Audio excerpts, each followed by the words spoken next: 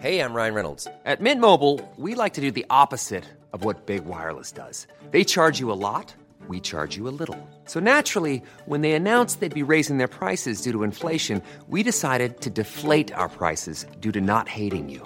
That's right. We're cutting the price of Mint Unlimited from $30 a month to just $15 a month. Give it a try at mintmobile.com/switch. $45 up front for 3 months plus taxes and fees. Promo rate for new customers for limited time. Unlimited more than 40 gigabytes per month. Slows full terms at mintmobile.com. This is the Times morning briefing on Monday, the 11th of December. I'm Jenny Barsby. Twice as many people are now not happy with the way Rishi Sunak dealt with the pandemic as Chancellor compared to how he was viewed during the first lockdown of spring 2020. A YouGov poll last week found 56% believe he handled it badly, while 52% think his flagship Eat Out to Help Out scheme was a bad idea. But former Tory MP Julie Kirkbride doesn't agree. I really think that if you look at it, the cost-benefit analysis of the things that we allowed to happen where there was some social mixing were probably broadly good, because children not being in school, people not getting cancer treatment, all sorts of things, which were a terrible legacy of COVID.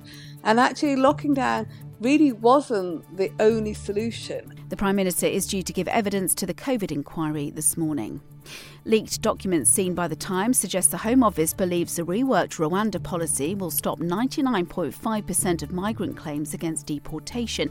This is because they'd have to provide evidence that they face serious and irreversible harm if sent there within days of arrival in the UK. Two influential Tory groups are due to deliver their conclusions about the Rwanda plan today, but former Labour MP Stephen Pound has told Times Radio he believes it won't work. Everybody knows that this is moon-howlingly mad. This is fantasy nonsense. Even at the very best, if you had one or two planes, that's a minute amount. The government are looking at this totally through the wrong end of the telescope. Hamas and its allies have staged fierce resistance to Israel's advances in Gaza last night, threatening that all remaining hostages will be killed if negotiations don't resume. Residents in Khan Yunis, the main Hamas stronghold in the south, say they've seen Israeli defense forces moving in. Noga Tarnopolsky is a journalist based in Israel.